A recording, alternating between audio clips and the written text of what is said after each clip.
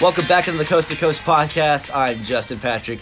Now, today we got a little bit of a special edition of the podcast. Now, with me as always is Sean Filson and Zach Taylor. But today we have a little bit of a special guest because we're going to be releasing on Father's Day for this episode. So we have Mr. Mike Filson, Sean's dad, joining us today for this special episode. Mr. Mike, how are you doing today? I am fantastic. Glad to be here. Glad you guys asked me to be on your all's podcast. It's a special privilege for me. Thanks, guys. I'm so excited. I'm so excited. We've already talked. If you guys have watched some episodes, we've already talked about him. We've answered some of his questions before. He loves a good shout out. So what's a better way to shout him out than just having him on the podcast? Hey, I'm putting you on. This is your Father's Day prep. I'm just kidding. It is part of it. But, yeah, I wanted to bring you on because, Father's Day. But the NBA's coming back soon. So, we get to talk more about basketball. But I know you have a special team that you wanted to talk about. So, you wanna get us started on that? All right. So, being older, not real old, but older, I grew up in the era of the Showtime Lakers. Oh yeah, not the Lakers of now where everybody jumps on the bandwagon and hopes to, win a championship when they come around. This was back in the day when we struggled and fought, blood literally rolled, and the Lakers were a team to be reckoned with. It was back in the day when Bird and Magic were fighting for everything. I mean, it was a time when basketball was it kind of had, it was Boston. Boston was the premier basketball team of the 60s, 70s type thing. Then it went for so long. From I think it was 68, there wasn't a back-to-back championship won until the Lakers did it again in the 80s. So, there wasn't a dominant team in the NBA like there is today. Everybody fought. I mean, it was a crazy time in basketball. I grew up playing basketball. I was fortunate enough. I didn't get to play on the championship team that Greenlee Friends Academy. Shout out to the boys at Greenlee Friends Academy. We won the championship in 82. 83 and 84 we had a dominant team. We ruled our district. It was awesome. We had a great time playing ball. The guys I played with, I still keep in contact. Jeff Dillon, Cliff Caldwell, I talk to those guys. I talk to Jeff weekly. And that's, 35 years ago that we graduated. We graduated in 84, 36 years ago. We graduated. And I literally talk to him every week still. So we were teammates back in the day, and it was just so much, it was such a good time. Our Coach Ehrlich, shout out to Coach Ehrlich too. He was the man. He led us in basketball, in life. Anytime we had problems, we could go to him, and we literally followed basketball like these guys do today. I mean, we followed everything that happened, and I was such a Lakers fan. Showtime Lakers were what it was all about. If you don't know the story behind Showtime Lakers, it started out the owner, Buss. He wanted the Lakers to be a show. He wanted it, since it wasn't, they're in Los Angeles. So Los Angeles is about the hype. It's about the show. So what he did was, back in the day, he used to go to this club, and it was Showtime was their theme, and they would have it glitz and glamour and everything, and he wanted that to come about with the Lakers. So he brought it in to the Forum and had the Coliseum, and everything, and brought in the Lakers girls. He brought in the popcorn guy who danced in the aisles and sold popcorn. He brought the celebrities in. You know, Jack Nicholson. He's on the court shouting on the court. I mean, Pat Riley was hired after what was his name? He got in a bad motorcycle wreck. The coach in '79 got in a bad motorcycle wreck, and he couldn't coach anymore, and so the assistant coach took over. I think his name was Whitehead. Took over, and he tried to take the team in a different way. And when he did, Jack McKinney took over, and he wasn't taking the Lakers in the way that Magic wanted. Mm-hmm. Magic got drafted, got paid 25 years, $25 million. Today's money that's nothing. That's nothing. At the time, Kareem was getting paid $780,000 a year. Kareem, the all-time leader, was getting paid $780,000 a year. I mean, the dude was unstoppable. He was the skyhook, the shooting talent that guy had, and he was making $780,000 a year.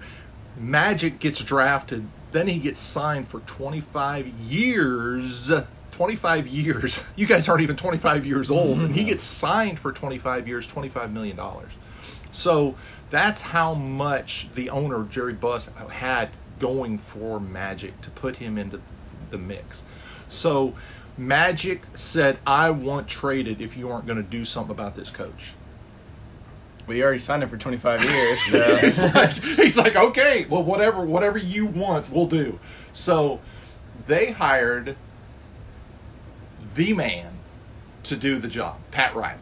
You look at Pat Riley, Italian suits, the slick back hair. I mean, he's the epitome of a like a Godfather. A movie star. Yeah. The Godfather, big in the 70s and everything. You know, he's coming in. He's like, okay, you guys are going to do this for me. You guys are going to play the ball. But, I mean, he was Pat Riley, the coach. It reminds me of there was a song talking about the Lakers, and it's a Christmas song. But anyway, they talk about Pat Riley, the coach, at the lead and whipping the boys into shape and everything. And they had such chemistry. The basketball that those guys played was run and gun. The Lakers of the 80s was run and gun. They had the rebounders. I mean, you look at Kurt Rambis, Kareem, Michael Duper, Super Cooper. Super Cooper was the defensive player that everybody dreamed of having. Michael Cooper was eight-time defensive player, made the defensive team in a row. He was a defensive player of the year in '87. I mean, this guy was he ripped the ball off the backboards. I mean, there was nothing that this guy couldn't do. And I call him Super Duper Michael Cooper. That's my nickname for him. I love the guy. I tried to rebound like him. I tried to rebound like Kurt Rambis. I played ball like James Worthy. You know, I epitomized those Lakers players. I tried my hardest to play. I dove for the ball. I played like them. You know, I was scrappy. It was tough ball, and that was what the Lakers epitomized, was tough ball, run and gun, Magic dribbling down the court as fast as he can, no look passes. I mean, that's why they called him Magic. He would just be dribbling and just poof, throw a pass. You watch highlight reels of him, and it's unbelievable the passes that he can throw. He's just like, how did you throw that? There's no way that's humanly possible. And he's like just throwing it, and the guy's going up and just slam jam. You know, it was unbelievable. That team was so well oiled. They made basketball in LA. They made it. Celebrities couldn't even buy tickets. Celebrities couldn't buy tickets. The season ticket holders were just, you know, they were wanting to see this show, the Showtime Lakers. They were wanting to, because it was so entertaining. You would go to a show and there was a basketball game going on. That was what they would say. It's like this is cool. You know, we're going to a night show and there's a game going on. And I don't think the league was like ready for a team to be like completely bought into a scheme that much. I think that's why like the league was so like popcorny. Like some teams would win 1 year, and the next year like you wouldn't even know about a team and they would win. Like no like team in that time frame had the like scheme and entire like culture built around how the Lakers did. Like you said, like they got rid of everything to make that team for Magic and went on with that. It kind of changed the way that NBA teams go into building a franchise now, to building it into this whole era type situation, instead of just being trying these guys here 1 year and seeing if it doesn't really go that well, we're gonna try these guys the next year. Now the Lakers, the Showtime Lakers especially, they built the franchise, and you saw a lot of teams after them really trying to do that as well. Yeah, and instead of just like drafting players, they were like getting people who like built for their star, and that goes a long way to like even now, like for example, like with the Bucks, like obviously I'm gonna mention the Bucks, but like okay, so like with Giannis, you can't just build that team the same way you would build a team around Curry. Like you're not like we probably could have drafted better, we probably could have got different players like they were better available in free agency, but like if they don't fit the scheme that you're built around your star, then it doesn't matter that you're making these moves. Well, when it started in '79, when Jerry Buss was drafting, he had Magic Johnson or he had Sidney Moncrief, I'm sorry, and he was choosing between those. He already had Norm Nixon. Norm Nixon was a point guard. He already had. Norm Nixon was a fantastic point guard. You don't hear of him anymore because he chose Magic over Sidney Moncrief. Sidney Moncrief would have fit with Norm Nixon perfectly. They would have been perfect together. But they were going for something, and here's a little tidbit. The reason he went with Magic was he liked Magic's smile. He liked his smile. He was going for the show. He chose him because of his smile. It was a face he could publicize. It was a face he could make famous. Yeah. He could make Magic. And you look at Magic. He's always smiling. He's always smiles. He's gleaming those teeth. He was about the show. And that's, so then they were like, okay, well, what are we going to build around? We're going to build around Magic. We're going to build around it. So then Sidney Moncrief went where? Bucks. The Bucks. So, so that worked out well for them. So then we go on. And in '87, the Lakers won the championship, and or was it '86? It was either '86 or '87. Pat Riley goes, I'm going to win it back to back. Said it at the championship when they're celebrating. He goes, I'm going to win it again. It hadn't been won since the '60s. A back-to-back hadn't been won since the '60s. He just like calling out the home run. He calls out and says, "I'm going to win." They won against the Celtics that year, and he calls it out. He says, "I'm going to win it again next year." Calls it out. What do? They go back and they win back-to-back. They win back-to-back championships. And after that, Kareem retired. The Showtime Lakers kind of fell apart. A couple years later, Magic retired because of the HIV, then of course '91 he retired, and then after that the Bulls took over.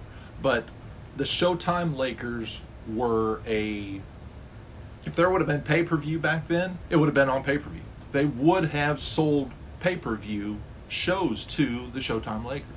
It was that big of a deal.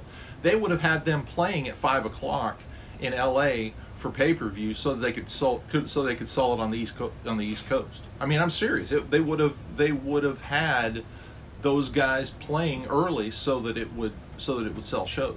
And that would have been the first instance to where like how we see a lot of like once LeBron goes to the Lakers, we see a lot of those Lakers games not being played at 9 o'clock, and which is actually like 11 in like our Eastern and Central time zone. Correct. Because they want to publicize their star. Like they would have definitely done something like that for like the Showtime Lakers. Oh, they would have easily, and that's one of the reasons the people didn't see too many of the games of the Lakers was because West Coast gets so. I mean, it's the same thing with baseball, with football, with everything.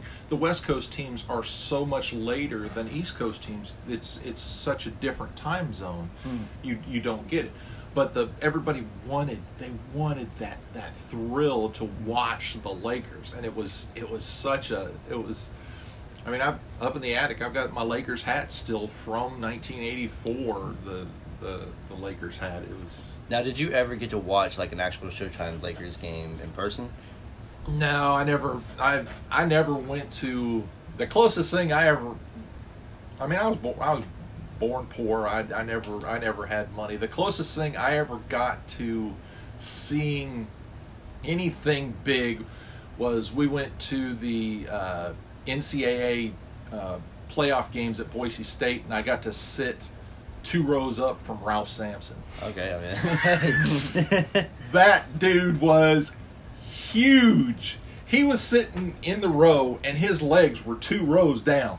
I'm like, okay, this guy is a monster, and that was cool. And that was the year that they won the championship. So, is it Virginia? That was '84, I think, that they won the championships. And so I saw Ralph Sampson live and in person then, and that was thick. And I mean, since then, Sean and I went to the OKC games over in New Orleans, but back then, yeah, I didn't get to go to any. I would have, but back then, you know, the closest thing. I grew up in Idaho. So I grew up in Idaho, and the closest thing we had to going to a pro game would have been going to a Portland Trailblazers game or a Seattle game, and you know that was 500 miles away to go to Portland. And so, I mean, but they had Clyde the Glide Drexler, which Clyde the Glide. Now, don't get me wrong, because he was on Phi Slamma Jamma, and 1983-84 Greenleaf Grizzlies were called Phi Slamma Jamma. When we went to state, on the side of our vans was plastered Phi Slamma Jamma on the vans, and we were known as Phi Slamma Jamma throughout our district because before warm-ups or during warm-ups you couldn't dunk during warm-ups because you get a technical foul. We would position someone at the where the refs were coming in at to let us know when the refs were coming in, so we would be out there dunking, warming up the crowd. Because our starting 5 was 6'4", 6'4", 6'4", like 6'2", and 5'11". And this is in Idaho, where no one's tall. This is in Idaho. Our high school only had 26 people in our graduating class. Wow. And we had 6'4", 6'4", 6'4", starting 5. Imagine being like the 5'2" guy in the class. And it was awesome. I mean, we had the only team that beat us in district was Wilder. Yeah, Jeff, I know you're the superintendent of Wilder now, so you've got to support them. But still, they stalled the entire game. Now, the bad part of it, this was during our homecoming. They beat us double overtime, 32-31. Yes, I still hold a grudge against Ferris Lynn, but he was the coach. But nothing. No, I'm not. I'm over. So, anyways, but yeah, we were known as Phi Slamma Jamma because we'd just be dunking like crazy during warm-ups and everything. It was awesome. So Phi Slamma Jamma and Clyde Drexler, but that would have been the only one I could have gone to a game of. But I mean, I loved basketball. I loved it. I lived it. I went to Northwest basketball camps, which Sean went to a Northwest basketball camp down in South Florida. Shout out to Fred Kroll. He's one of the best mentors ever. His Northwest basketball camps are head and shoulders above anything I've ever seen. He teaches basketball. You gotta wanna. That was one of his sayings. You gotta want to love. You gotta want to love to play basketball. You gotta want to play defense. You gotta want to play offense. You gotta want to pass everything. And it was just so much fun. Basketball to me was just fun. We enjoyed it. We played hard, and we won. Coach Ehrlich was a master. I mean, he taught us, and worked us, and it was fun. It was good times. Showtime Lakers, like I said, was so much fun to watch. It was that era was just a different purple and gold than today's purple and gold. They were a gritty gritty. I mean, you look at pictures of Kurt Rambis, James Worthy. Those guys would come out with blood. I mean, they're bloody. They're bloody at the end of games. I mean, it wasn't a fouls. What's a foul? I mean, they got beat up. It's back when they were getting leveled by Bill Laimbeer and Rick Mahorn. Oh yeah, the dirty players. I mean, it was bad boys. You were a highly touted player if you were willing to do some stuff like that. Oh, I busted a guy's nose in high school. I mean, I came around with. I busted his nose twice. He was from Salmon River. I busted his nose twice. Those Salmon River boys. Those Salmon River boys. They were. We played them in the championship. The whole district championship and made it to state. That's how we got seated first in state. And but the Salmon River boys. We both made all-star team that year. But yeah, it was a good time. I think it's cool like how it translates from like you growing up and like the teams you watch is like how you also play. You watched a team that was like gritty and like would fight for the ball and wanted to run, and then like now the reason why we're seeing like all these like taller players and all these like centers playing point guard in high school and like all these like dribbling is because they're seeing like Curry, Giannis, LeBron. They're seeing these like taller players who are doing this, so that's the only way they know how to play. Really, like the only way you knew how to play was grit, fight for the ball, and you loved it. So that's why like now that's how players are growing up seeing. Yeah.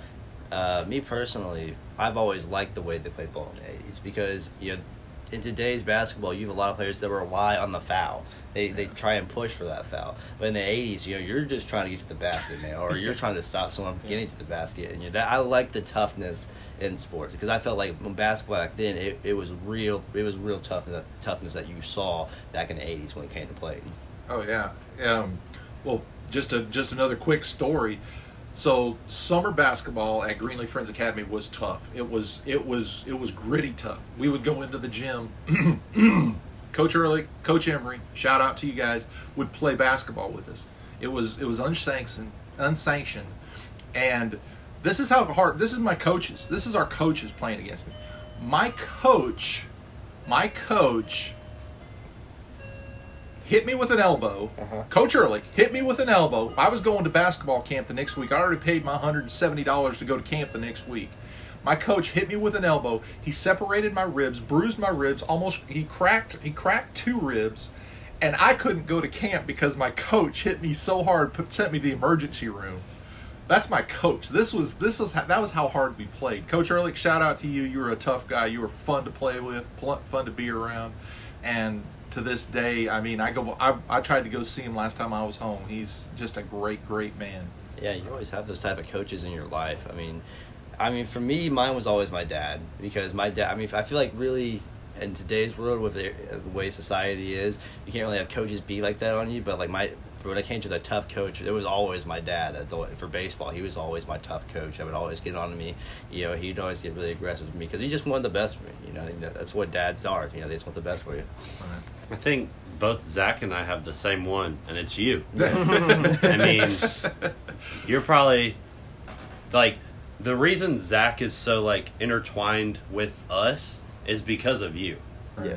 And like, I don't know. It's when we played softball back in the church league, that's when we really got close. And I mean, Zach and I went to high school together. That's when we met each other. But once we were all on the same team playing softball, it was like we grew together, and then you were our coach for that.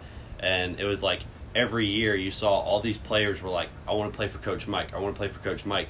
And, I don't want you to get all emotional, but everybody loves you being the coach. Even though, sometimes you made me mad. And, I was like, Dad, I'm the best player on this softball team. Play me. And, but it's okay. It's okay. We won a lot.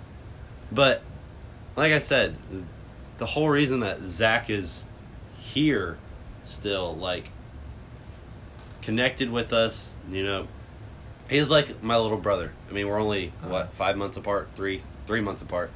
But, it's like I've known him my whole life because I went over to his house all the time, and then he came over, and half the time it was just to see. No, I'm just kidding. But it's. I mean, he goes on vacations with us. I mean, every year, and it's like he is, and it was. It's a team thing, and team building. Team building was huge with us. If you guys remember, we would have team building parties, and it's a team thing that Miss Casey, my wife, 31 years this year, was big into that. She would have us have team building parties for anything, any sport that I coached. I coached basketball and softball, and we would have team building things.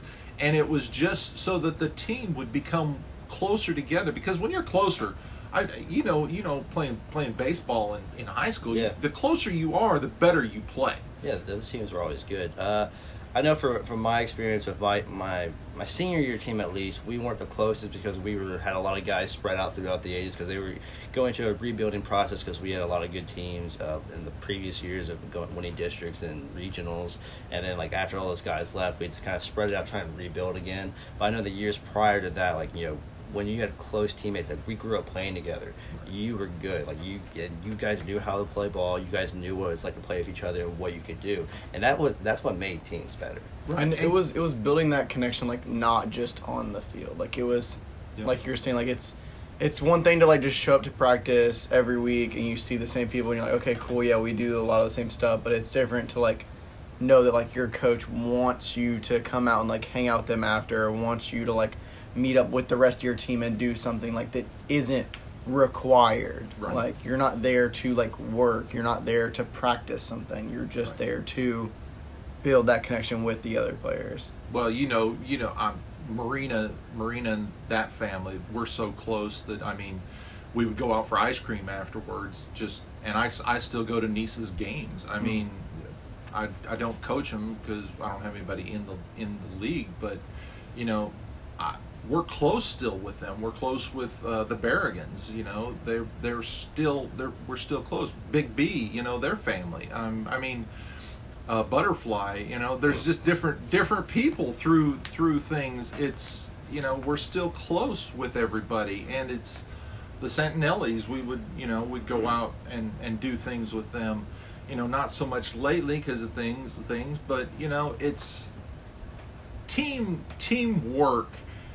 And team togetherness is a huge part of making teams and being teams and everything, and it's just such an integral part of sports. Because when you have someone that doesn't get along, and they're just they're the troublemaker. Let's label them as a troublemaker. You want to kind of get them out. Not high school sports and such, but in the pros, they're like, oh man, he's can we get him traded to make the team mesh? And when you guys were playing first and second base, you throw the ball and Zach, you'd just be expected to be there. I mean, I know Sean had a good arm, but I mean sometimes it was off the mark, but Zach was there to get the ball. You guys had just such chemistry of throwing back and forth to each other all the time. When chemistry is there, I mean, when you would throw to somebody, when you knew somebody, Justin, when you knew somebody, you could throw to them and know that they'd catch the ball. Yeah, that I think the best way I can relate to that from a pitcher standpoint is knowing my infield. I know I had one guy, Michael Rathman. He actually listens to the podcast. He's my second baseman. I know there's a lot of times where, let's say, a ball was hit into the grass or hit in between first and second in the hole. I always believed that he could get there, because I remember one time I had a no-hitter going on against Crestview, and there was a ball between the first and second hole, and Michael plays it in the right field grass, gets it, and throws the ball to first. Because I've always thought Michael was my favorite second baseman to play behind me, because he was just always just a solid fielder. So I know those type of guys. I know the type of guys you're talking about to have on your team. See, and you knew him.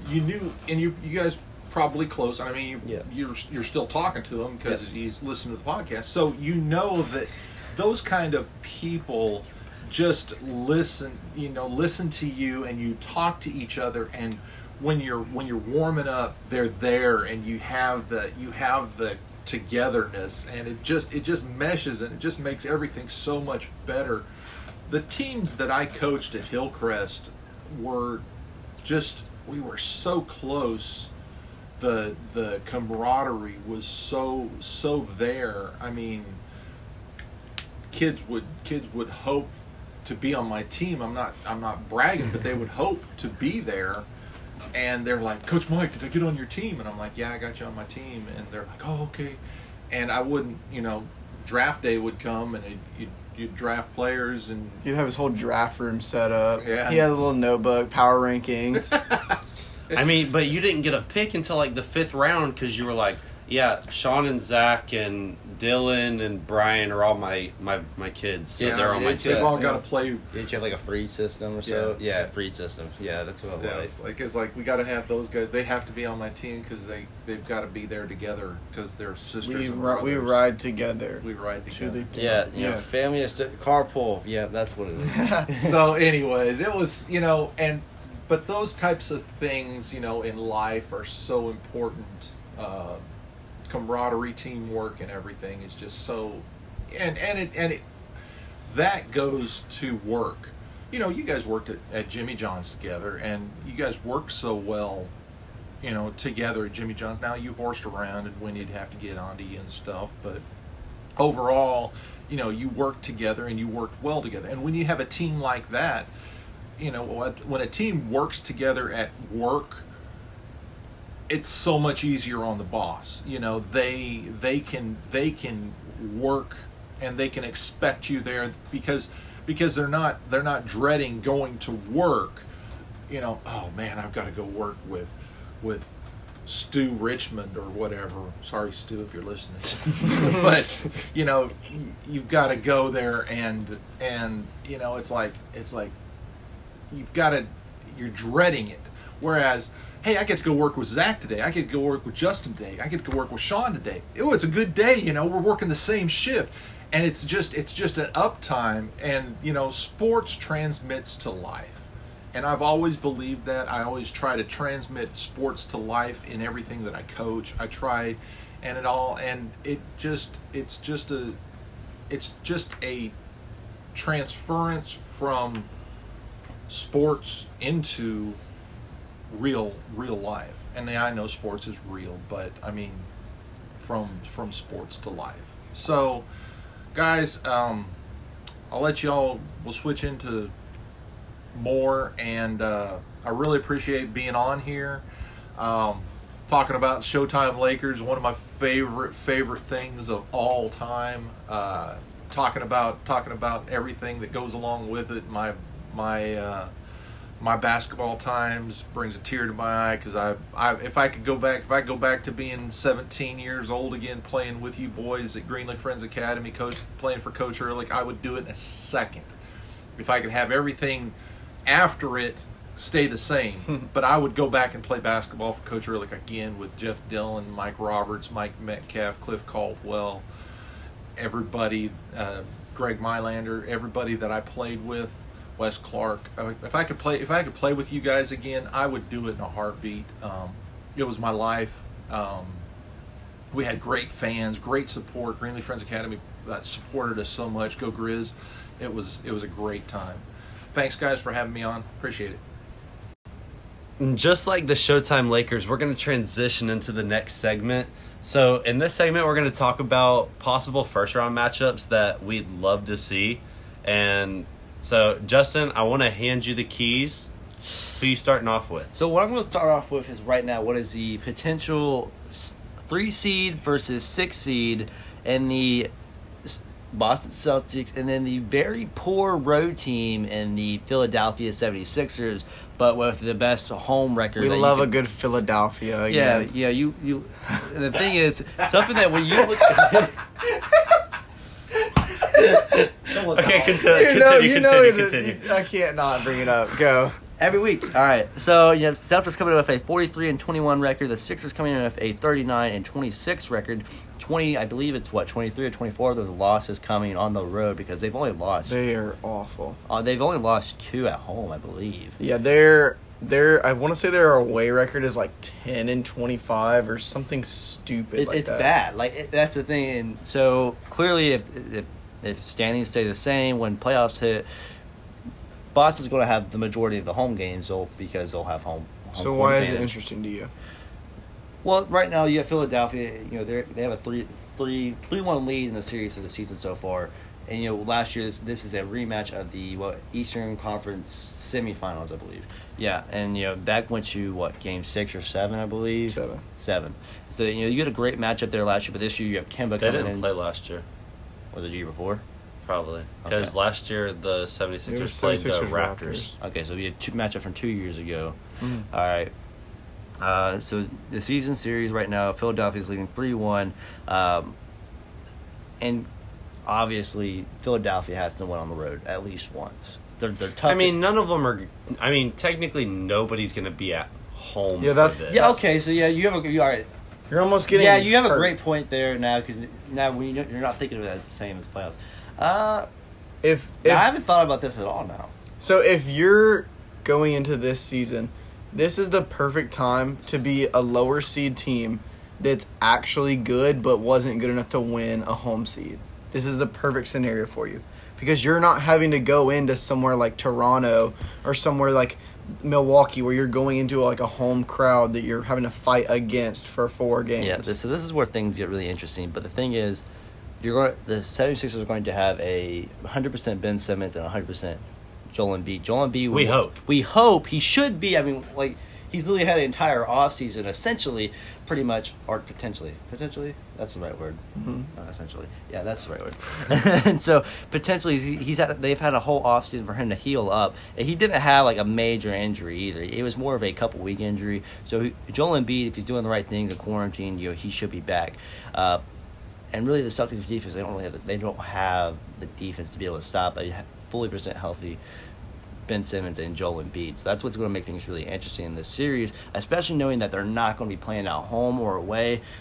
I don't know if that's going to be good for the 76ers or bad because, they're great at home, not good on the road, but both teams will essentially potentially be on the road. I don't know why I keep saying essentially. I think the most interesting thing about this is which team is going to be the one that the other one plays off of. Because you look at it, Yeah. the 76ers are huge. Mm-hmm. So are they going to be able to play Al Horford and Joel Embiid? Or are the Celtics going to be, are the 76ers going to play big and be able to play big? Where the Celtics have to counter and be like, okay, now we got to play Tice and Cantor. Or I hope Robert they don't. Williams. That's not how they want to play, though. And then, or are we going to see the Celtics with their Tice, Hayward? Williams. I mean, their tallest guy is 6'8", I think Daniel Tice is. Are they going to play Embiid or Horford off of the floor? Yeah. I think the Celtics are smart enough to scheme not into how the 76ers want to play. Because we already know that having Embiid and Horford on the court at the same time is, they're counterintuitive. They don't help each other at all. Mm-hmm. So I think Brad Stevens can play off of that enough to make... I think Robert Williams might have the series of the year in this situation. I think he could be the person because I think he has the ability to guard either Embiid or Horford. It's just based on whether Brad Stevens can put it on him to do that. So we didn't talk about this before, but Justin, who do you have as the X factor for both teams? Who would you choose?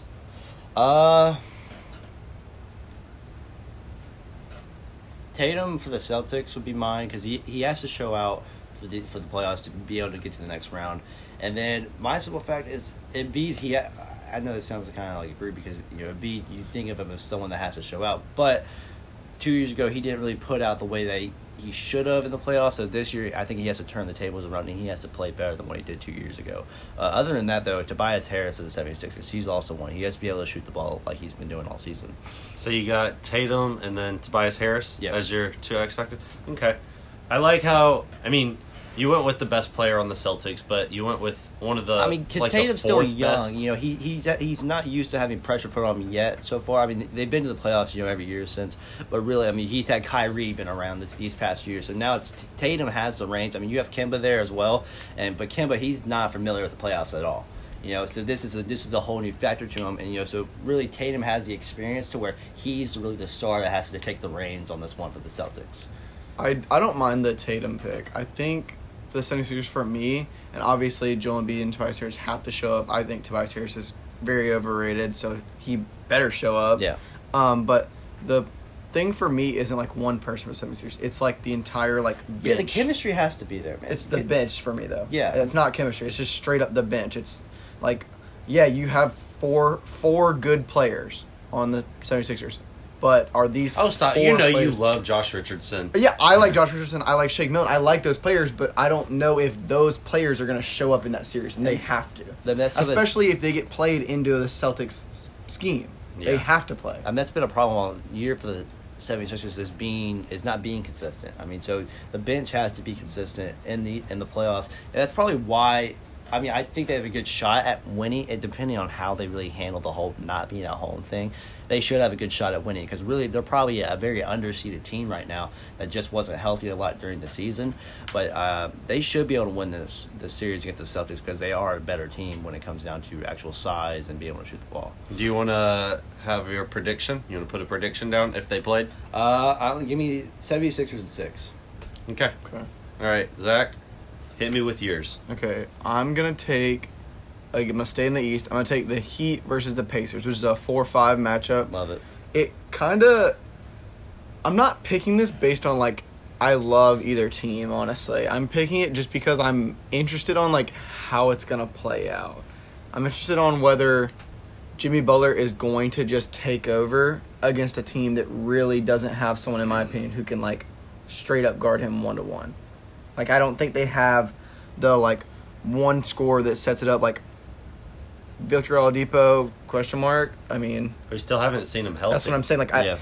I mean, could he be ready to come back? Maybe, but I feel like we would hear about that if he was. I mean, he's played a couple games, But- but he's not like Yeah, that's what I'm saying. Like, he's not in game he's a shape. question mark to me. Like, I don't know. So is that going to be you? Would you take him as your X factor? Well, let's ask who you got for your X factors for both teams. My X factor for the Heat is. I'm not gonna say Jimmy Butler because I feel like Jimmy Butler just has to be Jimmy Butler. I say the that's young not man. an X factor. So it has to be.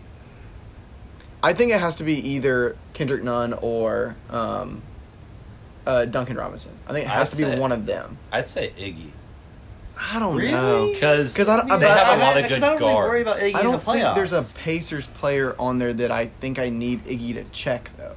That's That's the only Malcolm reason. Brogdon would be. I mean, when you look at it, the Heat have one great perimeter defensive player, and that's Jimmy Butler. Then you have Duncan Robinson.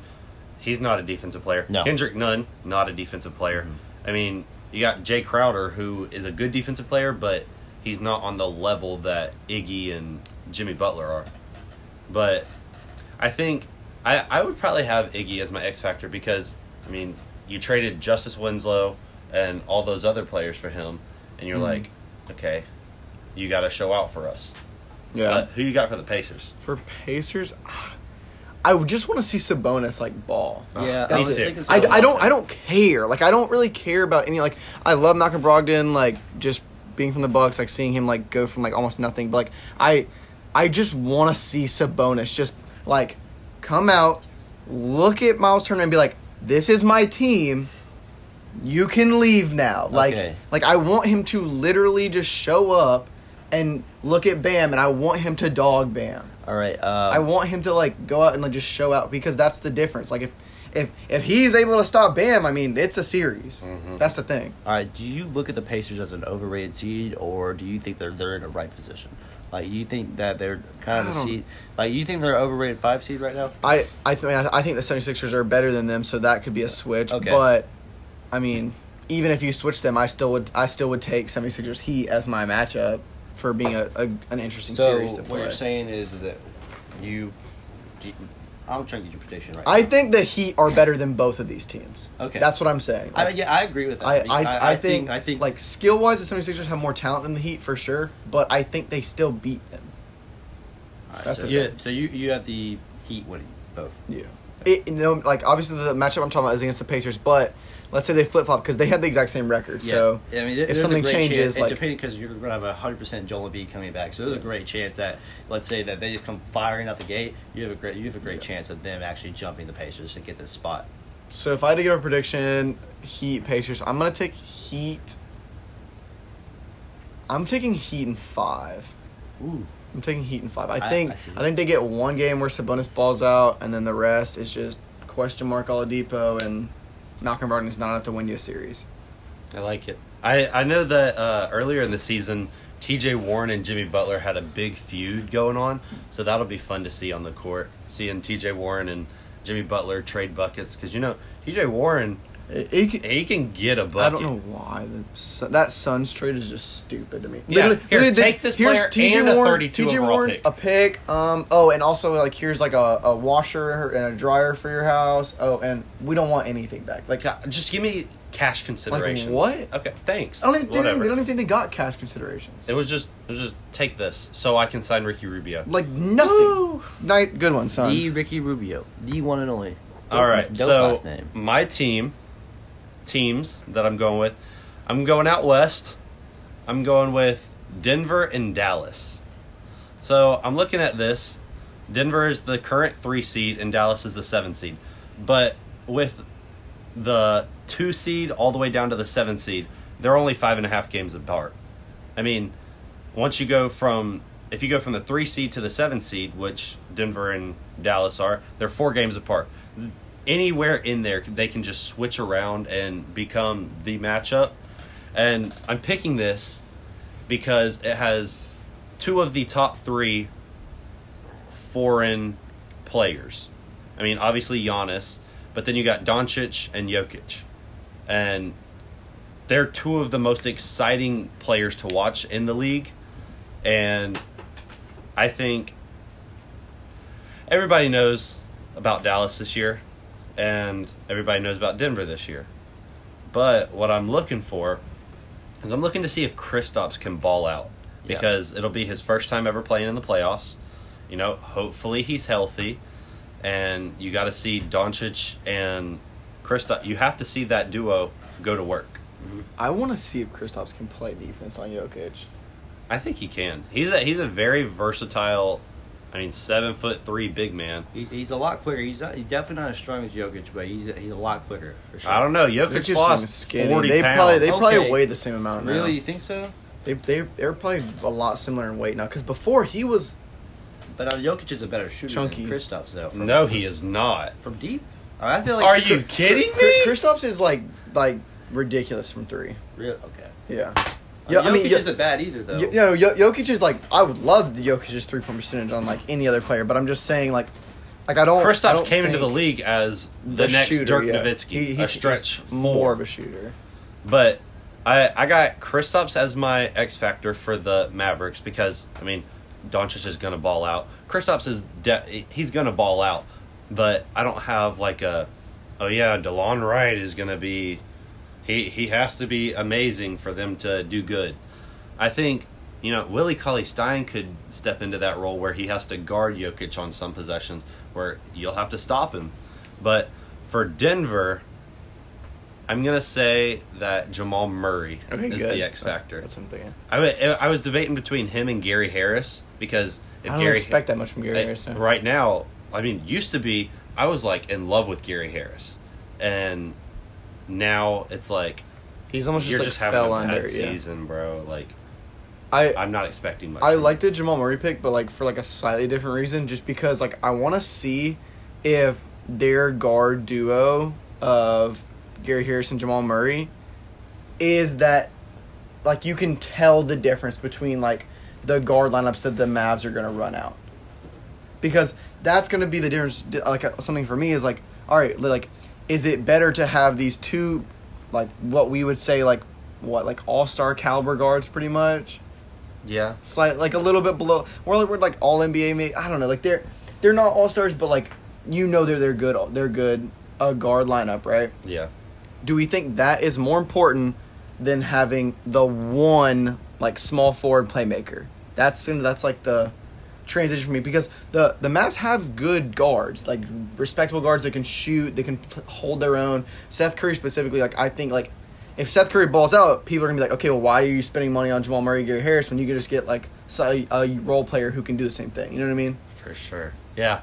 I I just really want to see Doncic and Jokic go at each other. I mean, obviously, shooting guard, center, but like Doncic is the most exciting young player to watch in the league. Of course. And then you have Jokic, who is like magic. I mean, he comes down the court, he's just like, yeah, I threw that pass. Or he grabs a rebound, throws it 70 feet down to a streaking Gary Harris, and easy layup. But, my prediction coming in, I don't care what the seeds are. It doesn't matter if Dallas is the 2 seed and the Mavericks are the 7 seed. I have the Mavericks winning in 7 games because I think the Nuggets are overrated. Honestly, I'd call the Thunder, the Rockets, or the Mavericks over the Nuggets if they played. We've talked about that, But we've also talked about the Mavericks on here before as a team that can get upsets in the playoffs because right now they are a low seed, but they are definitely probably the best low seed out there in the playoffs for both conferences. But I think it's more of like the Nuggets than the Mavericks. Like, yeah, I do think the Mavericks can like stun some people, but like the Nuggets, like it just doesn't rub me the right way. It doesn't there's a big tier difference between like Clippers, Lakers, and then you have the Nuggets. Like there's a huge difference, even though their records are similar. Like because they're still in that same pack from Nuggets, Jazz, Thunder, Rockets, Mavericks. That's like one big sandwich of teams. Yeah. And they're all like I said, I'd have the Rockets, Thunder, and Mavericks beating the Nuggets if they played. And honestly, if the Thunder don't get the Jazz, I want to play the Nuggets. Just because, honestly, I don't want to play the Rockets because I don't want any storylines like, oh, the Thunder beat Russ. Russ still can't win. Because, I still love him. But, obviously I want to win. But back to the Nuggets, they're just not as good as their record indicates. And, all those teams are similar. And, And I don't want to say it'd be like a statement win if they won that series because they've won other playoff series, but I don't know. Like I think it would mean a lot for the Nuggets to beat the Mavs.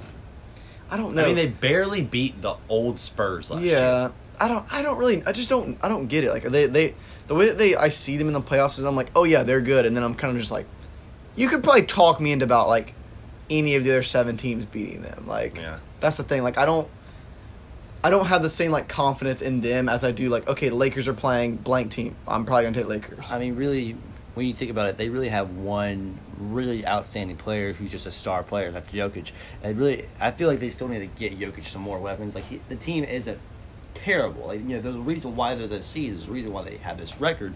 But when it comes to a playoff caliber team, I feel like you still need some more weapons to go with Jokic.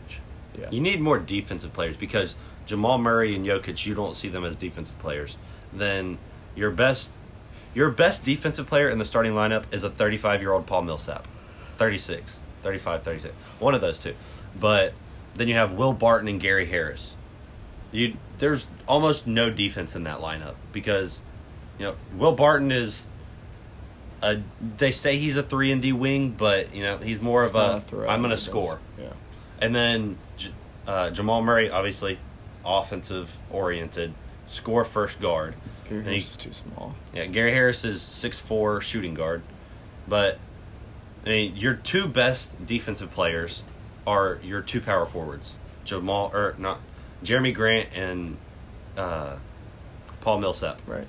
So, it's just looking at it, you need more defensive weapons around your 2 offensive-oriented. Like, when you look at the Rockets, James Harden, you have to put defense around him. I mean, that's what they've done. Ooh, imagine PJ Tucker on this Nuggets team. That'd be nice. That would be Or sweet. Robert Covington. Yeah. Oh, my of those God. I like both of them on that. But, Zach, if you want to go ahead and close us out. Justin, didn't you want to say something? Yeah, I mean, so we're talking about our first rounders here. Any other because we didn't, of course we have still a lot of matchups left, but any other matchups that we didn't talk about, we're not going to go into depth on that, but that people should watch out for. Ones that we want to watch, but didn't want to bring it up. Yeah, I mean, Bucks Magic. Stop it. I literally said. I told Zach. Said this. I told Zach. Bucks Magic, you're off the pod. But I'd say, if you want to watch a fun series, any team that the Thunder plays, that's all that matters. Okay, hold on. I think Again, like we mentioned, the Heat, if they end up playing the 76ers, that could be a sweet matchup. Or another rematch from last season. It'd be fun. It'd be sweet to see Jimmy Butler go at the 76ers. Yeah. Okay, so right now, as we were getting ready to finish up, Woj just retweeted that the NBA has informed teams of a second window for players to enter the 2020 NBA draft until August 17th, and pending NBA PA approval. So now they have like a month window. Like, Yeah, they have a larger window. I mean, I see why, because a 2-month window. I mean, COVID is really throwing a lot of things off here, but I mean, why not mention that real quick when, since it just happened during the show. All right, so that was, we talked about our favorite matchups to see in the first round for these playoffs that's going to take place at Disney World. And so now this is going to conclude the episode. Our Father's Day special, thanks to Mr. Mike, of course. Yeah, that was a great story he told us about his old basketball days and the Showtime Lakers. All right, that's going to conclude our Father's Day special of the Coast to Coast podcast.